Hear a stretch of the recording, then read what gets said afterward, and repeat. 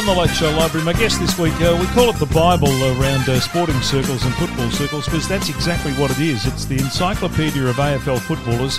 Russell Holmesby is the author of it, along with Jimmy Main. It's in its the 11th edition is on sale around the place, but it's been around since 1992, and Russell's been around longer than that, as I have. Hello, Russ. How are you, mate? G'day, Kev. How are you going? I'm going well. Let's go back to 1992. How did the Bible come about? Whose bright idea was it? Well, it was my idea.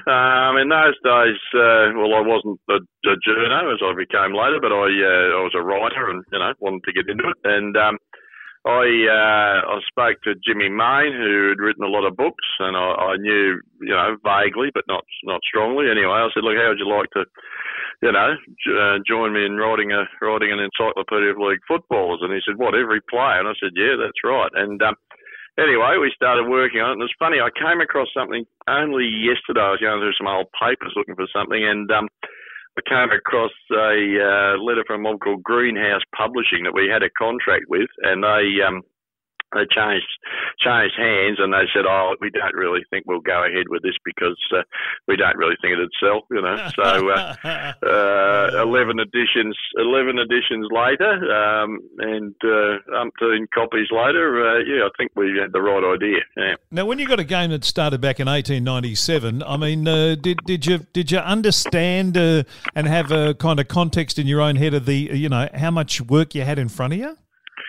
Well, it really started, I've always, even as a kid, I was interested in footy history and whatever, and it started off because way back in about 1968 or 69, I would have been 14 or 15, and I was writing to guys who were famous historians. A guy named Norm Soden was one, and a guy named Seth Mullins was another, who's probably the sort of early doyen of historians, and they were sort of helping me out with stuff. And then Norm was in the library in town, and he saw a display there that had this manuscript that was belonged to a guy named R.H. Campbell. He worked for the Argus, and Campbell had kept a record of every player who played from 1897 up till when he died in 1942, and he used it at the Argus and so on. And we never knew this was in existence. Oh.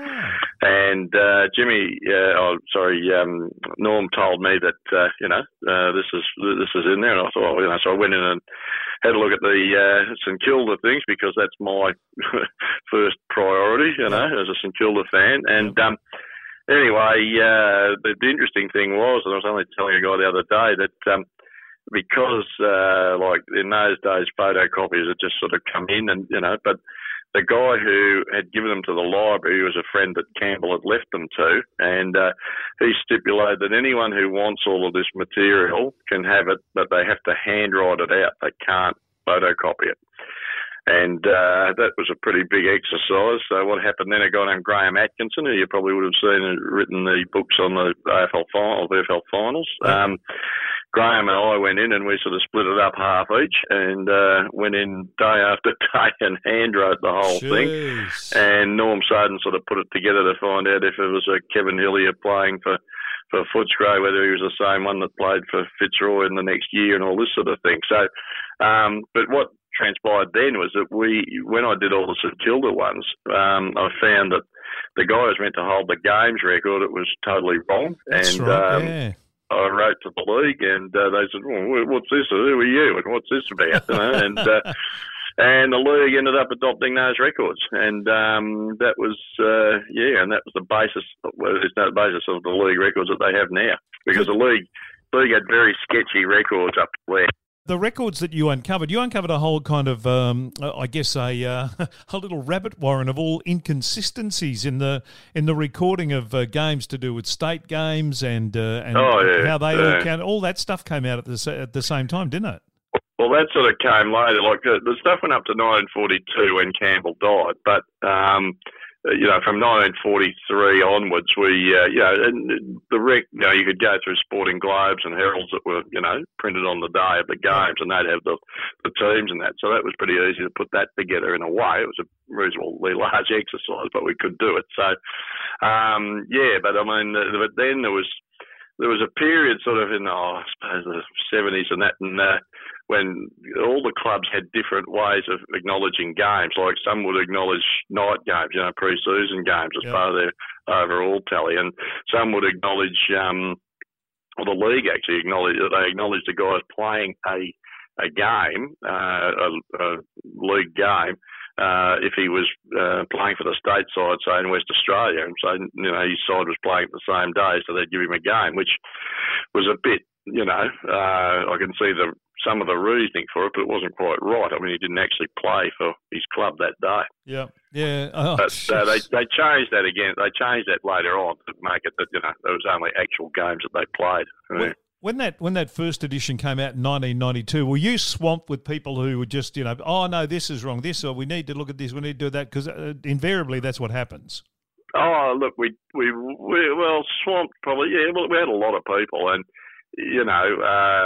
one thing, when I was first setting the database up, what I did was go through and I'd do all the Carlton players first, right, and then I'd do all the Collingwood players, and then we'd match them up and figure out where they played for different, the same guy played for different clubs.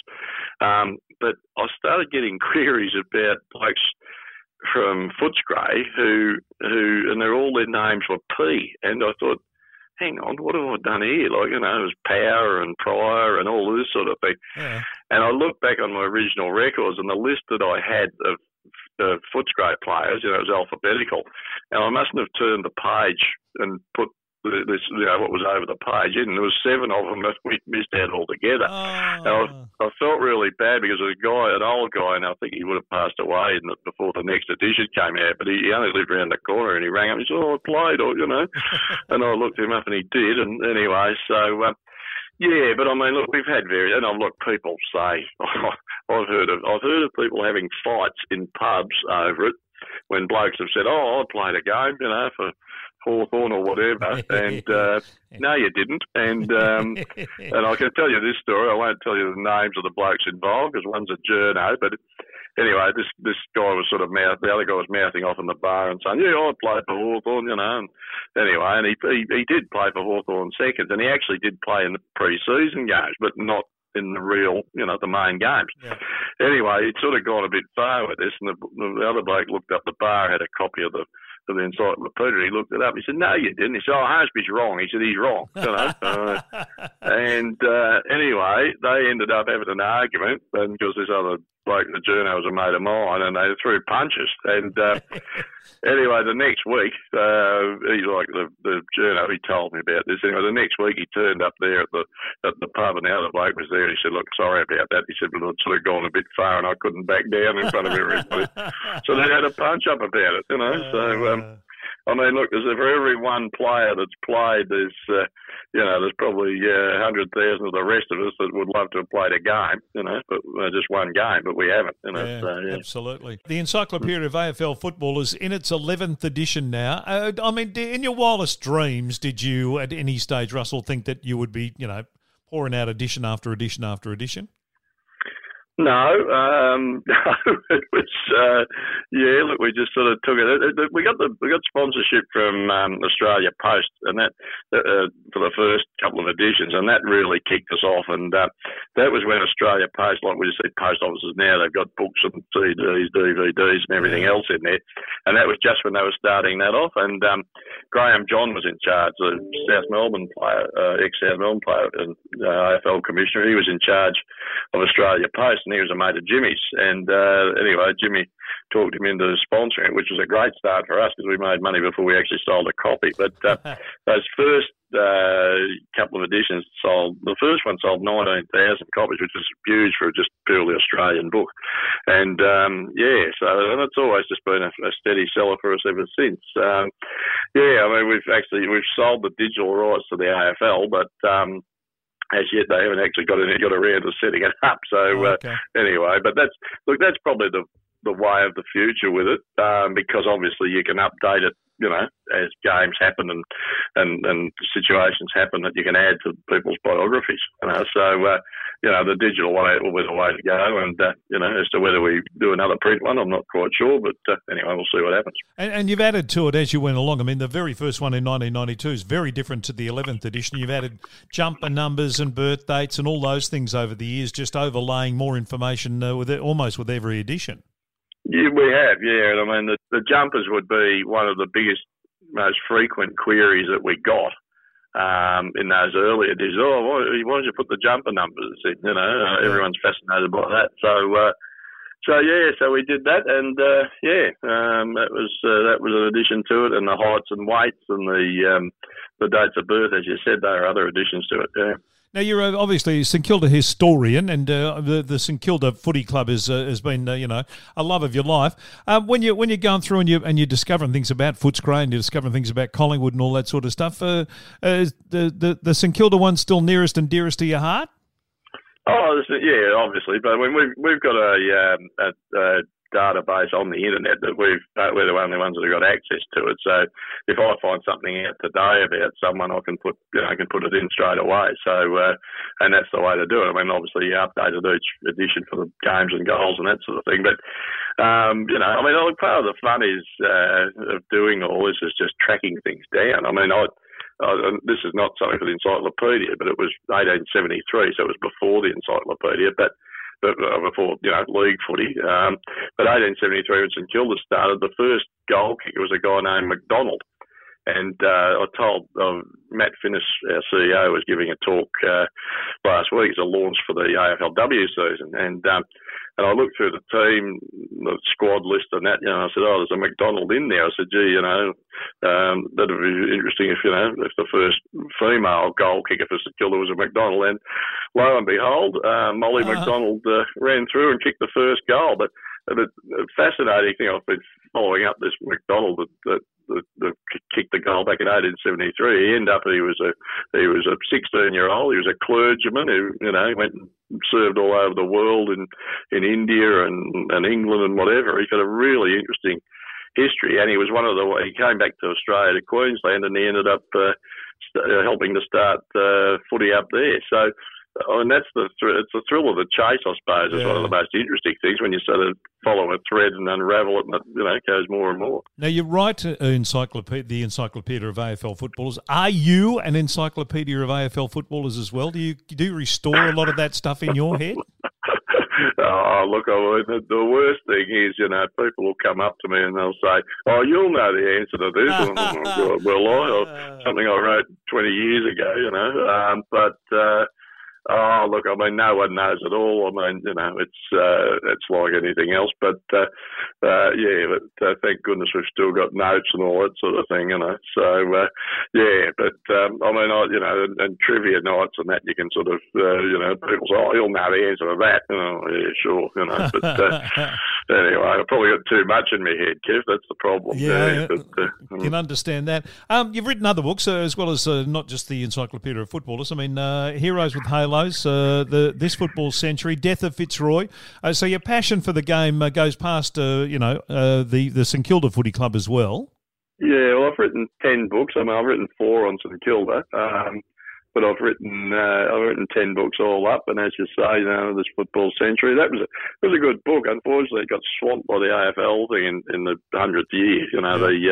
They had the big glossy thing and that, and then they dropped it. We heard they were going to sell it for $69 or $79, which was ridiculous. And then we thought, we can, slide in under that at 30. But anyway, they dropped it to about 39 and sold a packet. So, but it was a good book actually, and it was a good book. But look, I mean, the Fitzroy one we've just done.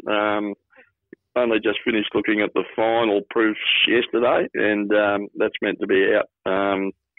Late next month or early April. And that's interesting. I was commissioned to do that by Jeff Slattery, and he approached me and said it'd be a great. And it's a fascinating story. I mean, and you just feel so sorry for him. I mean, we've both barracked for clubs that have been in financial problems at various stages, and So you get a feel, like that. But the poor buggers lost their club altogether, and that's just terrible, And I think it's a good book. And the other one I'm working on, I've been working on it for a while. I haven't had a chance lately because I've been doing the Fitzroy one, but is 1897, the first year of league football, VFL, and it's a social sort of thing too about what Melbourne was like then too, and what all the suburbs were like, and so on. So that's fascinating. That is we've got some great stories in that one. The Fitzroy book does it tell the really gory details of how it all finished? It does. It's Fitzroy the last 20 years. It's called The Death of Fitzroy, but it's the last 20 years of Fitzroy, when I was a kid back in the 60s and that, Fitzroy was terrible. They were bottom of the ladder. They could hardly win a game. But from the mid 70s onwards, they started going good. And I think they made the finals 79. It was the first time since 1960. But after that, in those next few years, they had good sides, and with a bit of luck, they could have perhaps gone all the way. They got to a preliminary final in '86, but '83 they got beaten in a controversial final, and Michael Nettlefold, an ex-St Kilda player, actually got a free kick given against him at a crucial stage. You'll probably remember that. So, but it's not just all about the demise. Obviously, the last part in the 1996 part when everything fell apart and, they got taken over was, that was, we go into that in a lot of detail, but it's also back in those years when they were a bloody good side, and you think they had Roos and Pert and Osborne and Rendell and Conlon and, all of those blokes, a fantastic side, and as I say, with a bit of luck, could have gone all the way, and they were fantastic. And so over the years, when I was at Inside Football, we talked to a lot of players. We did interviews, David Rees-Jones and Mel Brown and I.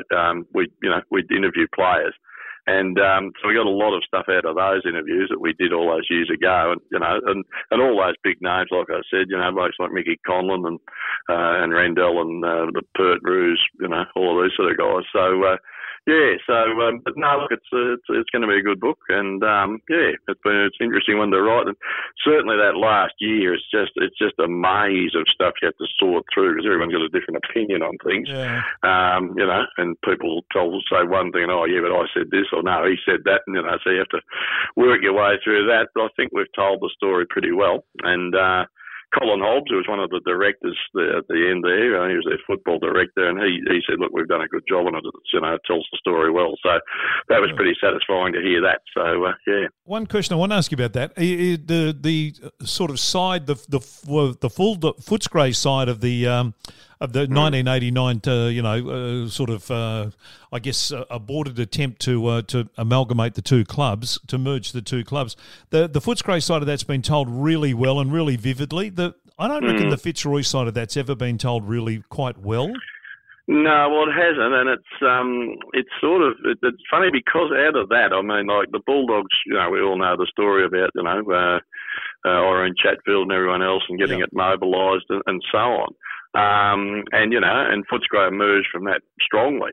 But Fitzroy, for them, that was going to be the saviour for them. And, it ended up that Fitzroy was sort of viewed in a lot of people's eyes as being the ones who had, done the backdoor thing or tried to do the last minute thing on poor old Footscray. Yep. And Fitzroy, from being everyone's sort of, second favourite team, they sort of were cast in a different sort of way because, the way the public saw them as a result of that exercise. So, and it really, and like when you talk to people who are involved, Leon Weigard, the lead up to it and all of that sort of thing, they said, we're just so happy that the thing was going to be resolved and we were going to emerge strongly with Footscray merged, but of course they didn't, and that just sort of cut the legs out from underneath everybody because suddenly they're back to square one and they're struggling again. Yeah. Talking to Russell Holmesby, the author of, amongst other things, the Encyclopedia of AFL Footballers, and as you mentioned, this new book that's about to come out, the last 20 years of Fitzroy, the death of Fitzroy.